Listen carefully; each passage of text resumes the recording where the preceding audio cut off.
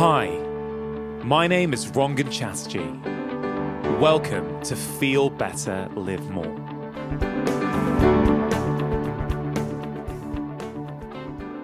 This week's episode is something a little bit different. Over the past few months, I've been experimenting with releasing the odd compilation episode where my team and I clip some of the best bits of previous conversations all around a single topic. Now, the feedback to these episodes so far has been really fantastic, and so we have decided to work on a few more of them. So far, we've covered topics such as brain health and mindset, but the topic for today's special compilation episode is the health of our guts.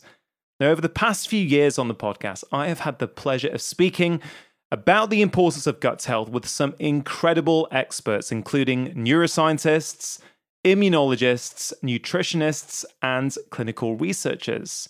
And in today's episode, we have pulled together some of the very best clips. And modern research is clearly demonstrating that the health of our guts is closely related to our physical health, our mental health, our immune systems, how we respond to stress, and so much more. And I've seen time and time again with my patients that taking simple steps to improve their gut health can have a profound impact on their overall health. My team and I really enjoyed putting this episode together and hope you enjoy listening. Now, before we get started, just a quick shout out to one of today's sponsors. Vivo Barefoot is on a mission to make footwear that is perfect for our feet, human movement, and planetary health. Now, if you've listened to the podcast for a while, you will know that I have been wearing Vivo Barefoot shoes now exclusively for many years. I think it's over 8 years now. And I was wearing them well before they started supporting my podcast. And they honestly have really transformed my life and that of many of my friends and patients. So many people have reported back to me all kinds of benefits, such as less hip pain, knee pain, back pain, foot pain, as well as improved general mobility. And there's actually more and more research coming out to support this. Recently, the University of Liverpool published a study showing that after 6 months of daily activity in minimal footwear like Vivo Barefoot's, foot strength increased by almost 60%. That is incredible. And if I'm honest, doesn't actually surprise me because I've seen and experienced the benefits firsthand. Dr. Irene Davis at Harvard is someone who I spoke to recently at an online barefoot conference, and she explained to me how our natural gait as humans changes as soon as we put on cushioned shoes, resulting in more torque going through the knee. And I genuinely believe that in a few years' time, we're going to look back and wonder, why did we think it was such a good idea to put kids and adults in heavily cushioned shoes? Now, Vivo have a great range of shoes for kids and adults, and for every activity, from hiking to training to everyday wear. They are the only shoes that my wife and I wear, and the only shoes that I get for my children. If you have never tried them before, I really would encourage you to give them a go. It is completely risk-free to do so, because they offer a 100-day trial for new customers. So if you're not happy, you can simply send them back for a full refund. For listeners of my show, they continue to offer a fantastic discount. If you go to vivobarefoot.com/livemore, they are giving 20% off as a one-time code for all of my podcast listeners in the UK, USA, and Australia. You can get your 20% off code by going to vivobarefoot.com/livemore. We begin this episode with the clinical researcher, gut expert, and author, Dr. Michael Ruscio. In this clip from episode 63 of the podcast, he spoke about his own personal experience of ill health and the eventual unexpected diagnosis that gave him a very valuable learning experience. I was in college and my focus was exercise kinesiology and pre-medical. And so I was pretty ensconced in kind of health and medicine and nutrition. And because of that, I had all the dietary and lifestyle factors pretty dialed in. And I had always felt well throughout my entire life. I was also a college athlete. Yet, all of a sudden, I started having insomnia, brain fog, fatigue, depression. I was having all these symptoms for a reason I could not determine. And it was very disheartening to not feel well because it was the first time in my life I hadn't felt well. But I figured, well, I want to be a doctor. This is what doctors do. So I'll go see a doctor and they'll figure this out. And I saw 3 different doctors. And they all said, you're really healthy. Your tests look normal. You've got a good body composition, good blood sugar, good cholesterol. And I remarked, well, okay, that's great, but can you offer me any reason why I'm having this insomnia, why I'm waking up multiple times per night, unable to fall back to sleep, why I am tired during the day, why I have these bouts of brain fog and low mood that I've never had before? And none of them had an answer. And so that led me to look for other options. And I found a clinician who later kind of became my mentor. And he suggested the idea that I may have had an intestinal infection. And I remember thinking, this guy has to be crazy because I didn't have diarrhea. I didn't have abdominal pain. I didn't have any of those symptoms. But at that point, I didn't have anything to lose. So I said, okay, I'll look into this and, I'll do the stool test that you're recommending. I did the test. I had an infection in my intestines, an amoeba, actually. And it was treating that infection that led to a resolution of my symptoms.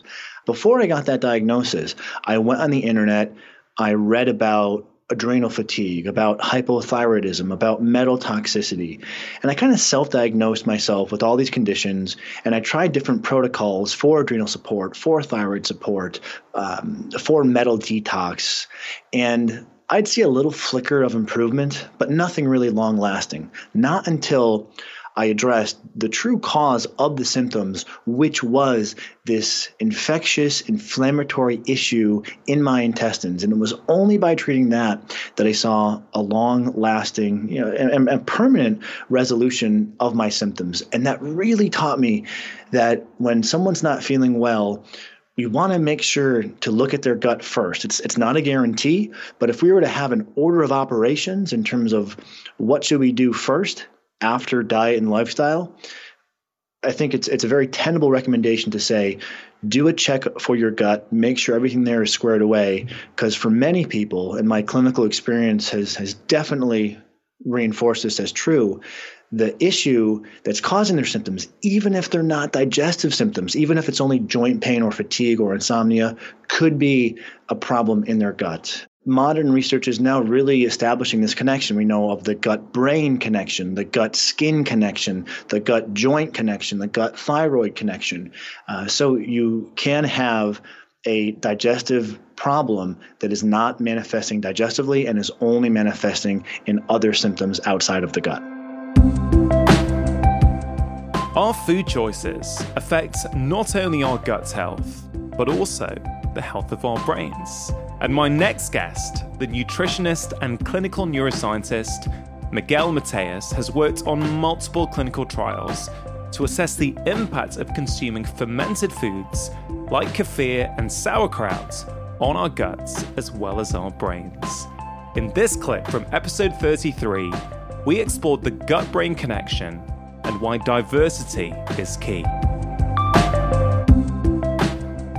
What is the link then between the gut and our brain? The gut is connected with the brain through this cable. I like to call it like an internet cable, like a LAN cable. So you've got your Wi-Fi and you've got your LAN cable. You've got this LAN cable that's giving you very powerful connectivity with the brain that's not dependent on the modem going off or anything. You've got that, physical cable connecting the gut and the brain.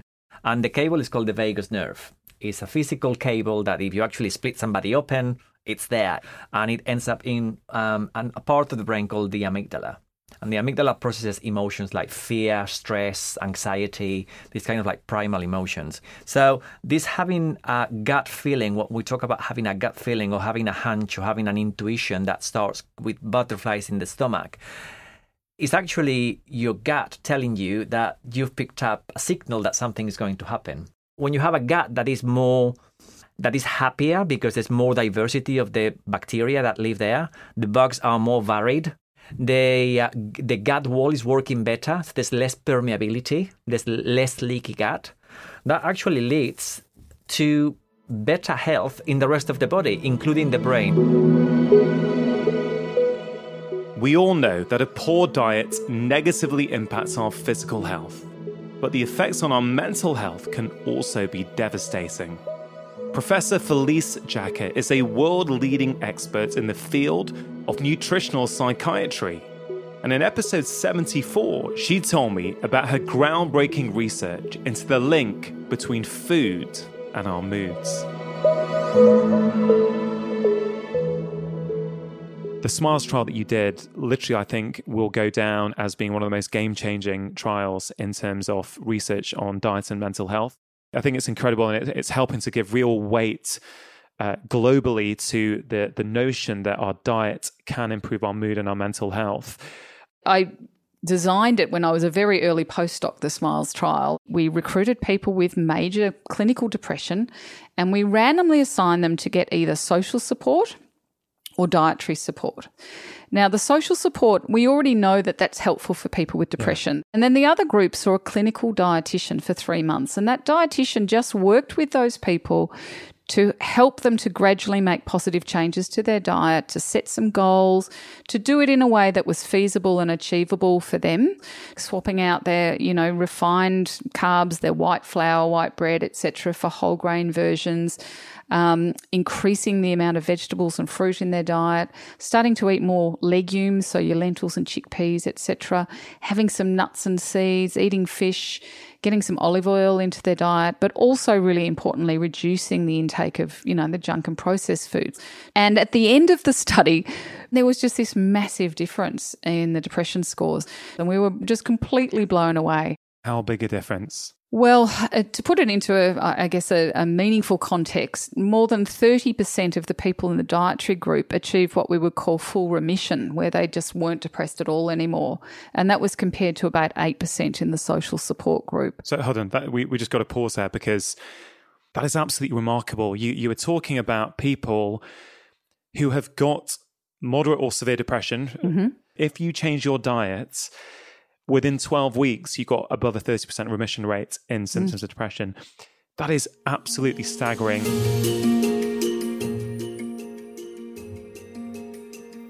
We've already heard about how the health of our guts can impact our brain health and mental health. But could there also be an impact on stress? My next guest, John Cryan, is a world-leading researcher on the gut-brain axis and a professor of anatomy and neuroscience. In episode 20, he described how the connection between our gut and our brains affects all aspects of our health, including our stress levels. I think humans have intuitively known for many years how various things affect us. The word gut feeling says it all, really. What have you seen so far that actually makes you feel, maybe a healthy gut is going to buffer us against stress? What are some of those clues in the research so far?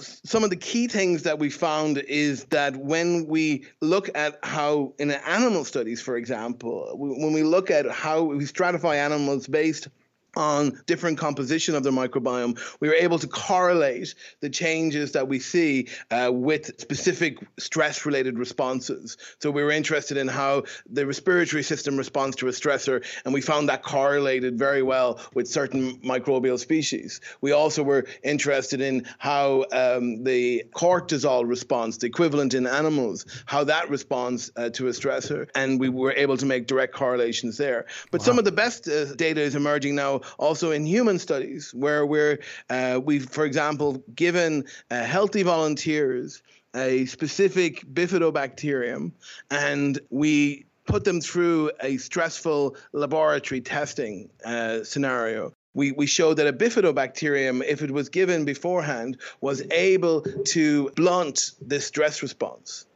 Wow. And this is in healthy volunteers. So that was quite remarkable finding. That's very exciting. And there's a number of studies now emerging with different strains of probiotics or combinations of probiotics that are showing this. So we've heard about probiotics, but what other benefits could they have? And how can we include them in our diets? We'll hear again from Michael Riccio as he explains the multiple potential health benefits of probiotics. And then Miguel talks about misconceptions that we may have read in the papers and how it's possible to get the benefits of probiotics from certain foods. But first, back in episode 5, Dr. Megan Rossi, dietitian and researcher at King's College London and founder of the Gut Health Doctor, talked to me about further research into the role probiotics can play in our response to stressors. When we get our gut working well, it is amazing how many different organs in the body have beneficial effects. It's incredible. It really is. And the research coming out at the minute is so exciting, connecting our gut with our brain. So they've randomized people to having a probiotic, they're the good bacteria, versus a placebo, so that's kind of like a fake supplement. And after 4 weeks having that every day, they found that those who had the actual probiotic, actually they scanned their brain with an MRI machine and they could see that their brain responded quite differently to negative stimuli if they had the probiotic versus those in the placebo, suggesting they're actually able to cope better with some negative things. So, it's such an exciting time, I think, really connecting mental health with gut health.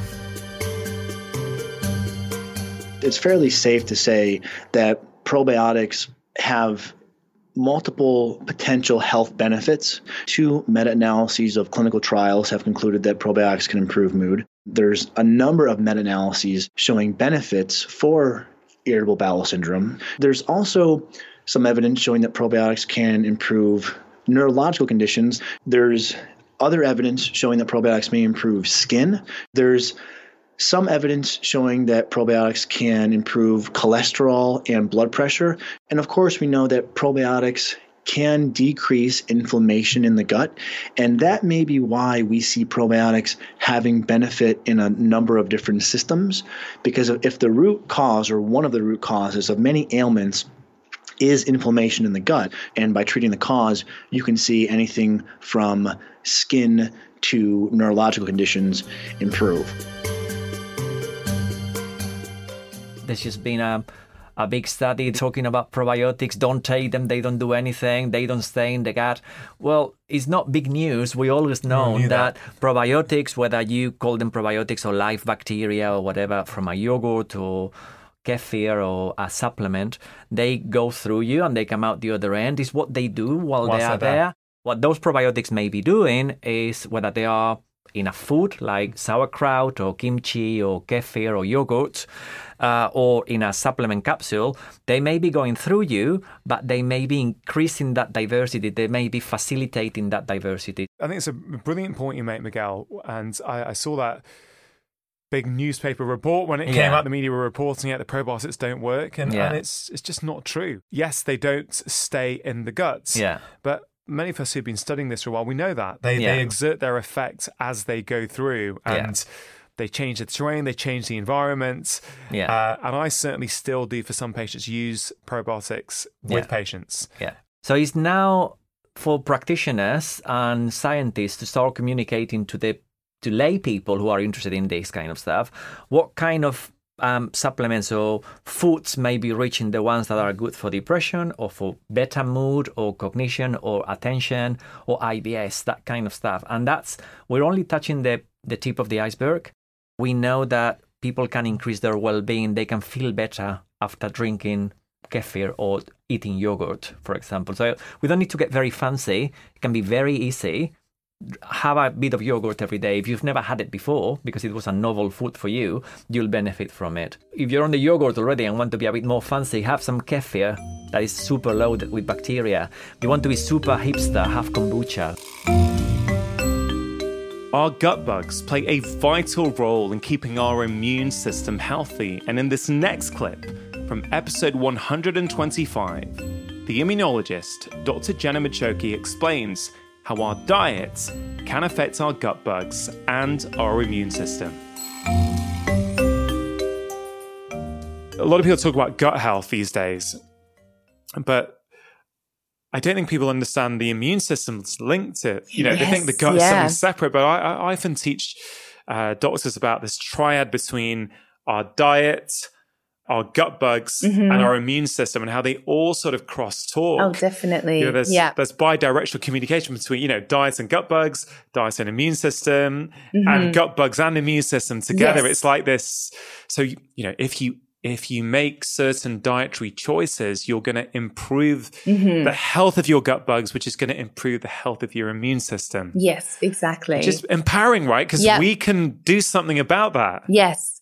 Your gut bugs, the microbiota at the interface of your digestion and the rest of your body, are one of the key educators of the immune system. And again, this is something that's probably exploded in the field of immunology in the last 10, 15 years. So if you take an experimental animal model where the animals have a reduced or a minimal collection of good bacteria in their gut, their immune system doesn't develop. And they're very impaired in how they can respond and heal. And even things like, protection from cancer, because our immune system is the main cancer surveillance system. So these bugs are helping to educate and teach and mature our immune system. And this happens potentially in utero before we're born, but predominantly when we enter the world, because we go from a relatively sterile, there is some evidence that there may be some bugs in the placenta, but we go into this hugely germy world, and suddenly our immune system has to cope with that because it's got all these receptors on it to detect pathogens as being problematic. So it has to learn to tolerate those because, most of the bugs around us are safe and harmless, and we need them because they're helping us. And that's actually how the immune system develops, isn't it? It is by exposure to the environment around it, to the bugs around it, to sort of give it that sort of ongoing education. So it starts to learn, I respond to this. I don't need to respond to that. Exactly. I often say that, the immune system's made, it's not born. There's maybe a percentage in the genetics that we inherit, but then it's made, it's built throughout our life, and it changes throughout our life. So that's a lovely idea. It's made, not born. We can build and we can sort of develop it the way we want to, if we give it the right inputs. These bacteria, they help protect the gut barrier to keep it very nice and tight and stop any bacteria going into the body, because they're only good bacteria if they're in the right location. So they're not meant to cross over the gut and enter our body. Because then they become a problem. But one of the biggest things that they're doing to help our immune system is they're eating our foods. And I often think your diet's only as good as your microbiota in your gut, because they're the interface. They're eating your food. They're helping you to produce these vitamins and minerals from your diet, but they're also producing these postbiotics. And people might have heard of prebiotics and probiotics, but postbiotics are basically the metabolic waste of the bugs in your gut. So they're producing stuff that is their kind of, waste product of eating your food. Like short-chain fatty acids. Short-chain fatty acids is the classic one. I used to work on these when I lived in Switzerland, and looking at how they influence inflammation in the gut and beyond. So short-chain fatty acids are kind of a metabolic byproduct of the bugs in your gut, and they directly bind to the immune cells at that site, and they help educate them and teach them to sort of tolerate anything that you're throwing down your mouth, because we're not supposed to react to that, because it should be, benign things that are going in there. But they have to help strike that balance that if you did get some kind of food poisoning, they also can identify the bad bugs. So they help create an environment that's what we call tolerogenic. So it's encouraging tolerance of the food that you're eating. And there's a very kind of dynamic interaction between these bugs and the immune cells. And I'd say what happens in the gut is not just staying there. This influence, this sort of tolerogenic influence of things like short-chain fatty acids is also being absorbed into your bloodstream and helping regulate the immune system. One of the key things that is often not linked to your immune system, but I'd say it's like massive for the resilience of your immune system, is fiber. So pills and potions and whatever are not full of fiber, but the fresh produce is full of fiber. And people might be thinking, why is fiber important for your immune system? Different bugs need different forms of fiber, and we find it in all the plant-based foods. So it's not just the fruits and vegetables, nuts and seeds, legumes, beans, pulses, and whole grains. Yeah. And it's about trying to bring in the diversity. I think in the last few years, there's a publication about the sort of trying to get 30 different plant-based foods into your diet, because it's about per week. Yeah, because it's about the diversity. But that includes, I think, lentils and nuts. Yeah. I think it's very achievable. Yeah. Once people have it in their minds. Exactly. To do it. And they're very common in traditional diets. I remember growing up, my mum would add lots of different grains and beans and pulses to spin things out, as she put it, so that you could make a dish go a lot further. And so now that's something that I do as well. Lots of different colors, lots of different diversity of plants is going to help your gut microbiome. It's going to help your immune system. So, have we lost touch with where our food actually comes from? Well, coming up next, Felice Jacka explains why eating a wide variety of plant foods is important for gut health and the benefits of real whole grains.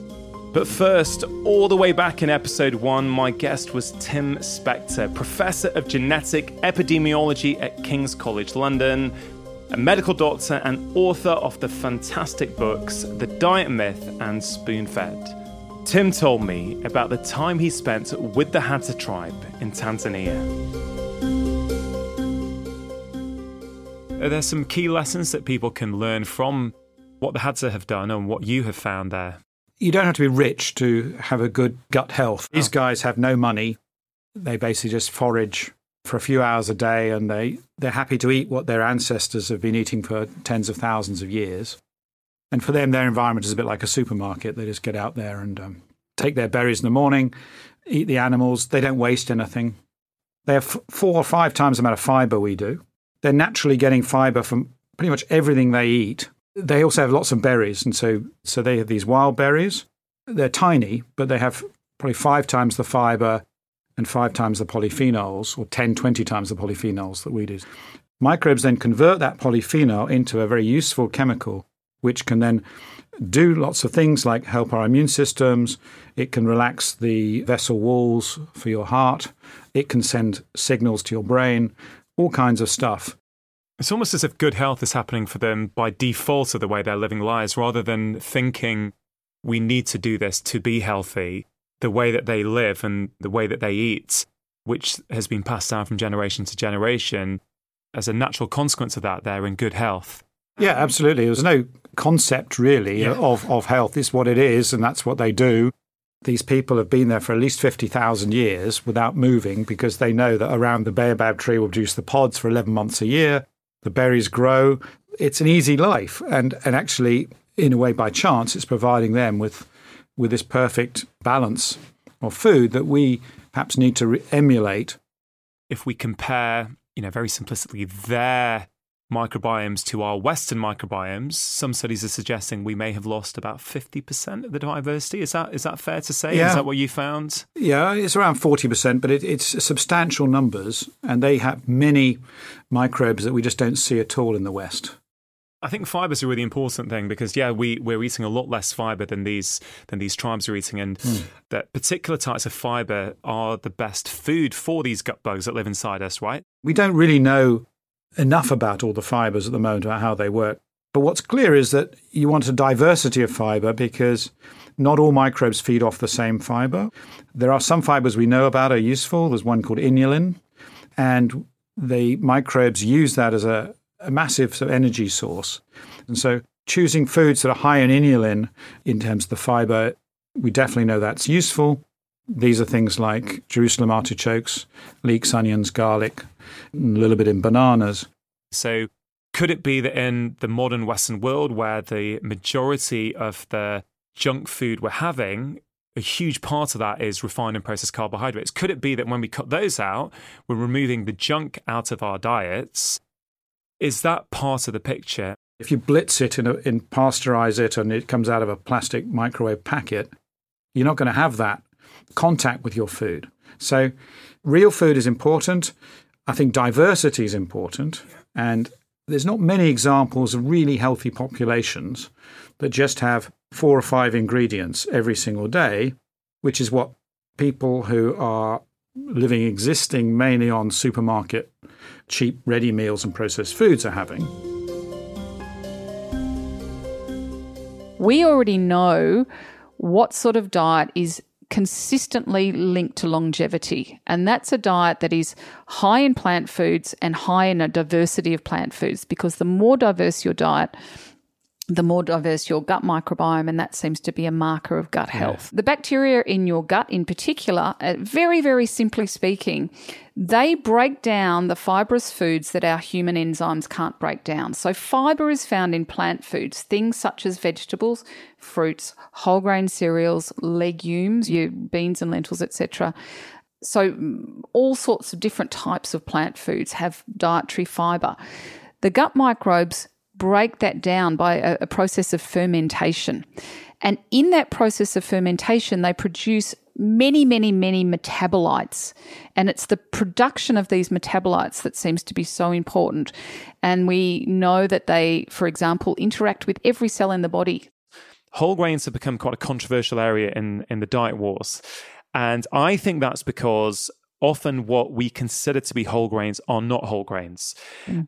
So I think it's quite clear that there's pretty good research suggesting that real whole grains can have beneficial impacts on your gut microbiome and consequently on your overall health, including your moods. What do you see the problem with whole grains? Is it that interpretation? Is it that the food industry are marketing refined grains as whole grains? Yes. Basically, yes. And I think, people in the US where their food system is just so broken and has been for decades, to the point where nobody alive today in the US remembers what normal food looks like. I mean, it really is, it's a rarity. And for them, whole grain might be a brown bread that's still highly refined and full of all sorts of things. But if you look at certainly the epidemiological data, whole grain intake is, out of all of the food groups, the most strongly associated with improved health outcomes. If you look at the gut and what we know so far, whole grains, and here we're talking about things like oats and barley and freekeh and spelt and buckwheat and brown rice. So things that are true whole grains are just a really valuable source of fibre for that fermentation process of the gut. But they're also anti-inflammatory. My recommendation is just try and avoid the ultra-processed foods and have as much diversity of whole foods as you can. And so what we call a plant-predominant diet.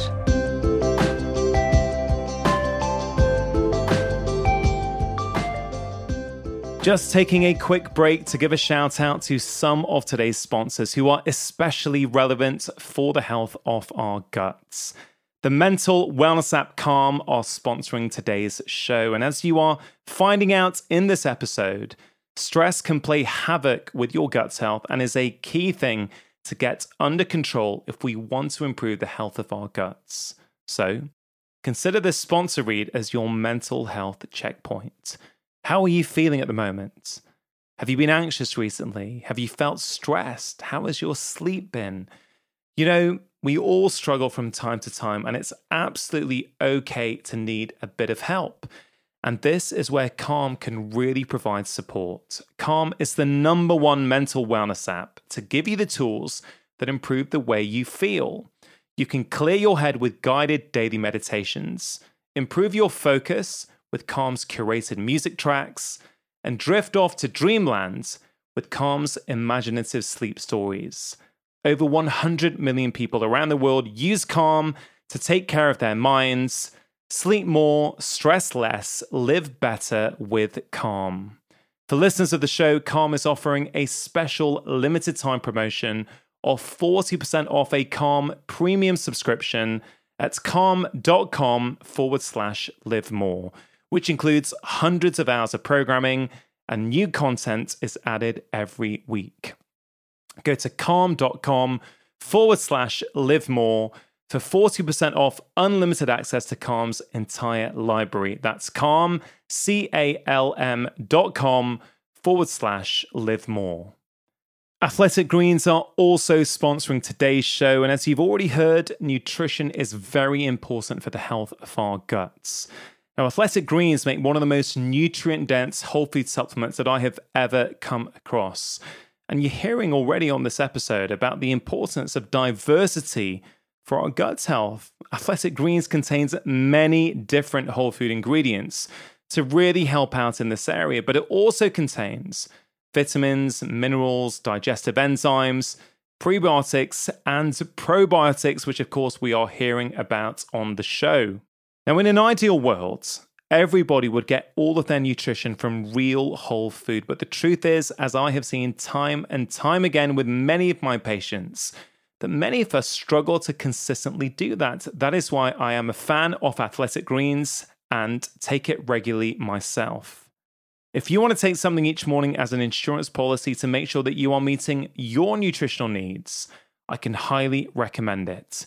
For listeners of the show, if you go to athleticgreens.com/live more, you will be able to access a new special offer where you get 10 free travel packs with your subscription.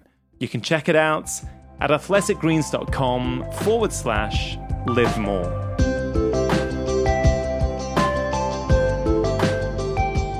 As we've already heard, the health of our gut microbiome is key to our overall health. We'll now hear once again from John, who gives his thoughts on the importance of our relationship with our microbes. It's very hard not to feel that once we understand the gut microbiome more and more, we'll see that that is really the intersection point for many different conditions. Absolutely. But, you could have a cynical view on that too. And people have often addressed this to me, like, is there anything that the microbiome is not involved in? But my response is always this, is that we have to remember that the microbes were there first.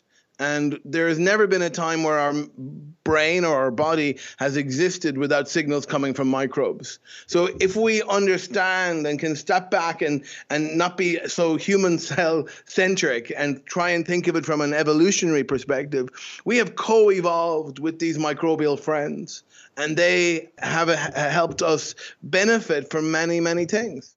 I guess in the last 50 years, because of modern living and a lot of modern practices, we're starting to decimate the populations of those microbes. So arguably, we're now entering a time where maybe for the first time in our evolutionary history, we might be living without the presence of certain microbes. Professor Sachin Panda of the Salk Institute in California is one of my most popular previous guests on the podcast. He's a world-leading expert in the field of circadian rhythms, and in episode 81, he explained how time-restricted eating can help reduce inflammation in our guts and improve many other aspects of our health. In this clip, he describes some of the incredible findings of his research. Nearly 50% of adults in Western countries eat for 15 hours or longer. So that means if their first cup of tea with milk and sugar happens at 6 o'clock in the morning, then the last sip of wine or last sip of milk might happen at 9 o'clock at night or later. Almost 1/10 of our stomach lining is repaired and replaced every night. Wow. And just like you cannot repair a highway when the cars and trucks are moving, we cannot repair our gut if we eat at night. The most obvious circadian rhythm that we all experience is the daily sleep-wake cycle. But that's just the tip of the iceberg. And there are many other rhythms that go on inside our body. We wanted to test this very simple idea. If our liver, if our gut is better primed to digest and use these nutrients at certain time, is it better if we align eating time to that time? And we know that when we sleep, our gut is not functioning well. It's not primed for digestion. We did a simple experiment where we divided the mice to two groups. One group got to eat this high-fat, high-sucrose diet whenever they want, and the other group got the same unhealthy diet, but that was aligned to their circadian rhythm. So they ate all that food within 8 hours in the first experiment, and then later in 10 to 11 hours. So these two groups of mice were eating the same number of calories from the same food. But to our surprise, the mice that ate within 8 to 10 hours were completely protected from all these diseases: obesity, type 2 diabetes, fatty liver disease, high cholesterol, and cardiovascular disease. If you align your eating time with your circadian rhythm, when your liver, when your gut is primed to digest that food, has this huge health benefits. So actually, that's just incredible. Just to highlight there, you're saying that the mice had the same diet, the same amount of calories, simply the time that they had them was restricted. We repeated this experiment 3-4 times before I could really believe it, because this goes right against what we know in nutrition research for the last 150 years. Clinicians and nutritionists are already putting this research into action. And in episode 40, the author and nutritional therapist Jeanette Hyde explained the benefits that she is already seeing in her patients. The microbiome will flourish and have more diversity just by not having food sort of charging through it, all day long. Yeah. And so what happens, it's like, I say to people, it's like, think of it like a lawn. You need to not walk over it for a few hours. Let it have time to flourish and thrive. Yeah, that's a great analogy. For the big cases like inflammatory bowel disorder and stuff like that, and also diverticulitis and some of the really bad IBS cases, I start by saying do a 16-hour fast with an 8-hour window. So that's 8 hours in the daytime where they would eat food within. Yeah, and do that for the first month. So, for instance, let's say somebody tells me they hate breakfast. I leap on that. I leap on that fact. That's one of my key entry points. I'm like, oh, you don't like breakfast? Well, you don't have to eat breakfast, Yeah. And they're like, really? I've always been told I've had to eat breakfast, so they don't. So suddenly, instantly, those kind of people might be very happy to start, eating at 12 till 8, yeah. Generally, time-restricted eating and time-restricted feeding is a very safe recommendation that can impact weight, blood sugar, immune system, inflammation levels, all kinds of things in the body. So it makes sense that when you make that recommendation with a patient, Jeanette, all kinds of different diseases or conditions may start to improve. I've had several of these cases, and I thought I was just doing it, to regularise the microbiome and put that in better shape, so that is going to have a knock-on impact. I wasn't expecting the results as fast as they're coming. Because of our modern lifestyles, problems in the gut are becoming more and more common. If you're suffering with irritable bowel syndrome, Megan and Jeanette offer some practical advice. There's been some, really powerful studies that have shown, they've surveyed quite a large number of people with IBS and shown that on average they'd be happy to give up 25% of their remaining life to be symptom-free. Wow. Showing just how debilitating the condition truly is. We know that stress is a huge cause, or huge trigger, should I say, of IBS. In my clinical practice, often I not only look at things like diet, but I also look at levels of stress and how they can manage that in order to manage their IBS. I have found in, nearly 17 years now, seeing tens of thousands of patients, I found that when I go for this multi-pronged approach, so, for an IBS patient, maybe making some food suggestions, talking to them about some gentle movement, talking to them about things that they can do to de-stress, I find it's much more effective than actually just going for that magic bullet approach. People can be just sort of focusing really hard on the diet and have a conversation with somebody and, they're actually seated 12 hours of the day, these IBS patients, driving to work, then being in very sort of demanding jobs and driving home. And it's only as we're talking and they're explaining it to me, I might feed it back and go, do you realise you're seated for 12 hours a day? And they go, really, I've not really thought about it like that. Do you know what I mean? And I said, you're not having a lunch break either, are you? And they're like, no, I haven't got time for lunch. You know, they're eating at the desk and all that stuff as well. But physical activity is important, right, for our guts? Yes, totally, because, you know, when you're moving, your gut bacteria improves and you produce short-chain fatty acids, which help with the gut lining and to keep that repaired and in good shape. So again, moving around if you have IBS is really important. Are there some common themes that you see that people are either not telling you about or that they're doing wrong? I see the food diaries, and often it's like wonderful food diaries, very, very sort of all-round diets, eating a good quality breakfast, lunch, dinner, lots of variety. You know, they're doing lots and lots of good things. You want to know what the but is? The but is, it's a massive blind spot for a lot of people is the alcohol and binge drinking at the weekend. And these are all walks of life, people who are retired, some people have, you know, the high-flying jobs. And they're drinking a lot of alcohol and they haven't put two and two together, that their IBS is terrible all the time. You know, like not even knowing if they're going to make it to the loo on time. You know, the IBS is so bad. But they've got this kind of big thing, elephant in the room, that's not being acknowledged. Some of you may have heard or used something called a low FODMAP diet.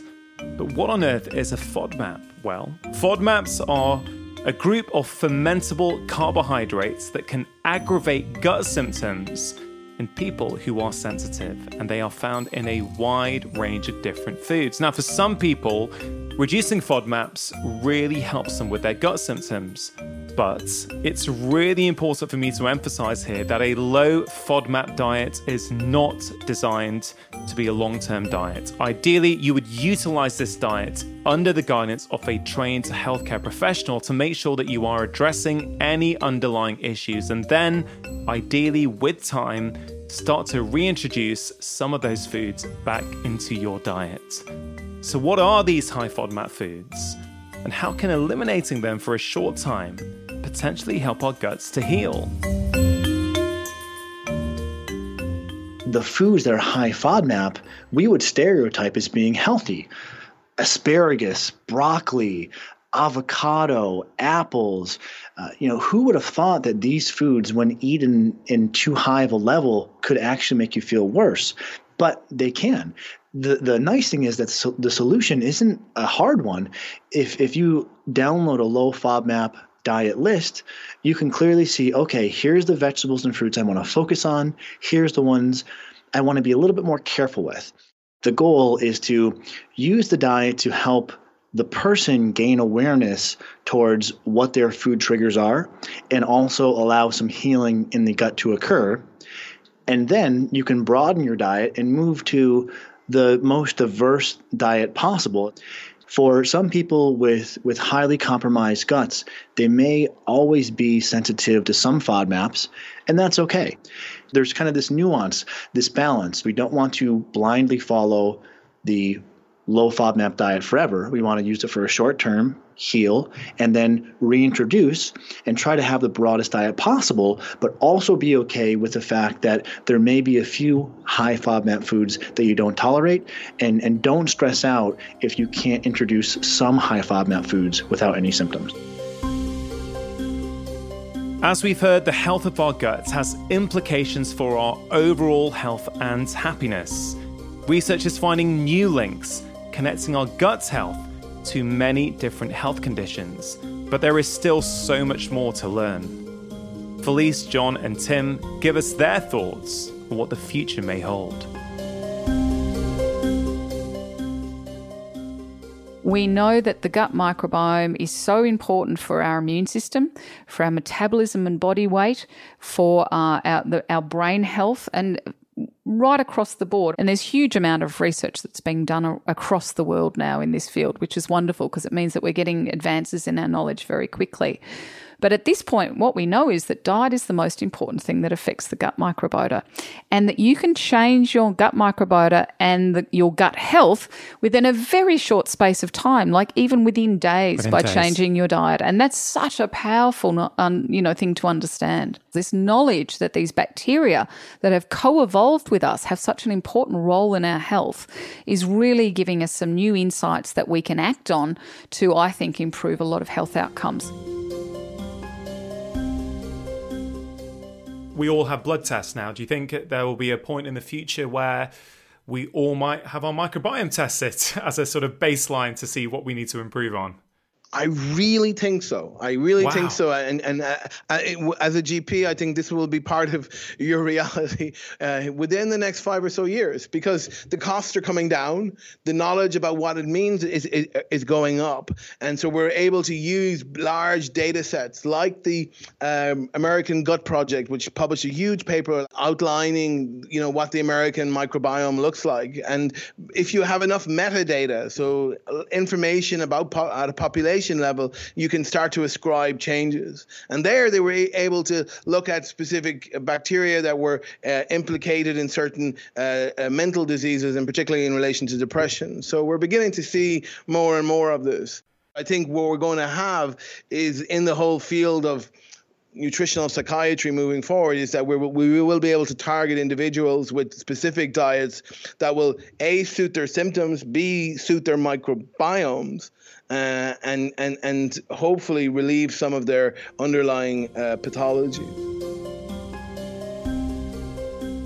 The progress just in 3 to 5 years has been amazing, and we're now starting to see the microbiome, as becoming part of mainstream medicine. I think this is the most exciting bit of science today. It's the most relevant for public health. It's changing every week, and so that's what I love about it. We finish off with some great tips from all of my guests to help you improve your gut health for better physical and mental health.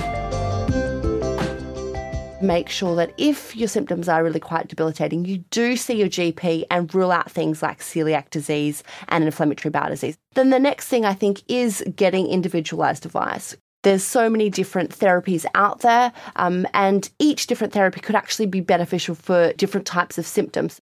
I think for those with IBS with less severe symptoms, one of the big keys is trying to stress less. So look at ways to relax. Make sure when you are eating, you chew your food at least 20 times per mouthful, and little simple things like that to kind of go a little bit slower and let your digestive tract kind of relax and get ready for the food that it's about to receive. Don't forget to slow down. And I think it's, especially in westernized societies, it's so easy to get swept into always working, thinking, and doing. Taking that time for stillness, for reflection is so important to help you key in on maybe you're not happy with a certain thing in your life, and maybe you're just kind of running from that and distracting yourself in this never-ending litany of stimulation.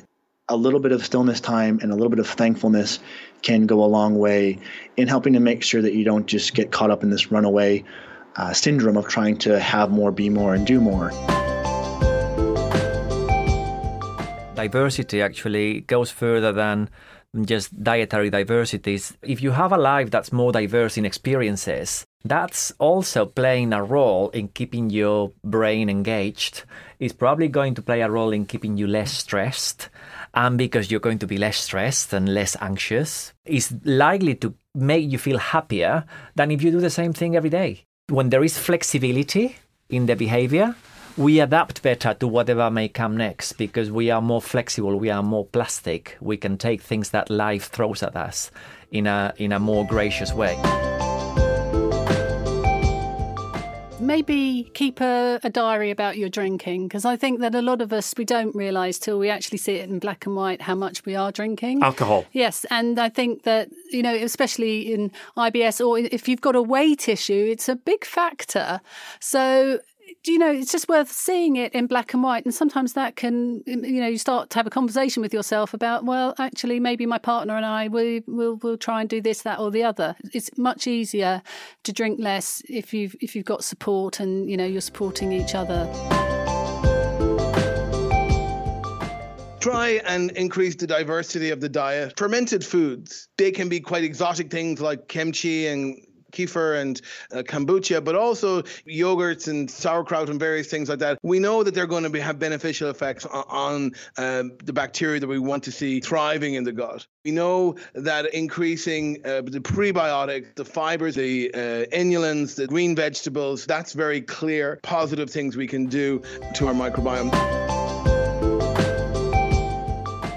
what you eat really does matter to your mental and brain health in the short term as well as the long term. So pay attention to it, and it doesn't need to be expensive or fussy or difficult. It can just be really basic peasant food, cooked up without much in the way of complex recipes. It really does help. And getting regular exercise. If I don't exercise, I don't sleep properly and everything falls apart. So finding something that you really like doing, whether it's just big walks in the park or resistance training or whatever it is, just try and move, because that has such a flow-on benefit to everything else. Have much more fibre than you're currently having. Forget all bran, talk about, diverse fibres. And by getting fibres naturally, it's grains, it's vegetables. It's a variety of fibres that you want. Polyphenols are crucially important, so learn which foods have high polyphenol contents, teach the rest of the family. Go with colours. The rainbow is a nice analogy to think about that. And you'll be surprised at what foods do have these polyphenols. I think not snacking and giving your gut a rest is crucial. Listen to your body. Most of the world doesn't have breakfast. If you're the kind of person who can skip breakfast, that's the easy way to do it. Above all, embrace diversity. Pick different things to eat, and your microbes will love you for it. Really hope you enjoyed that special compilation episode. Just a quick note to say that I do recognise that some of those tips can be challenging for some people to put into practice.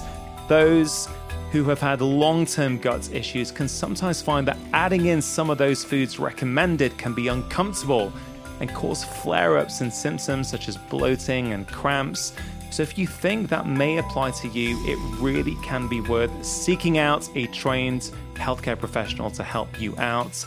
But please do not forget about stress. For me, it is the number one cause of gut problems, and there really are so many simple things that you can do each day that really do make a difference. I've talked about this in previous podcasts. I've also covered them probably in each and every single one of my books. The ones most specific to this area are probably the Stress Solution or Feel Better in 5. They are widely available all over the world in paperback, ebook, and as audiobooks. So if that is something you want a bit of help in, they may be a good resource for you to use. If you enjoyed the show today, if you want to support the show, please do share the episode with your friends and family, and please consider leaving a review on whichever podcast platform you listen on. And of course, please do support the sponsors. You can see a full list with all the special offers at drchatterjee.com/sponsors. Before we finish, I just want to let you know about Friday 5, my weekly newsletter that contains 5 short doses of positivity. It usually starts off with a practical tip for your health, but also various things such as books, articles, videos that I found inspiring. It could be a recipe that I'm making, a quote that's caused me to stop and reflect. Basically anything that I feel would be helpful and uplifting. I get such wonderful feedback from my readers on this every week, and many of you tell me it is a wonderful way to finish off your week and get you set for the weekend. If that sounds like something you would like to receive each Friday, you can sign up for free at drchatterjee.com/Friday5. Thank you so much for listening. Have a wonderful week, and please do press follow on whichever podcast platform you listen on. Remember, you are the architect of your own health. Making lifestyle changes always worth it, because when you feel better, you live more.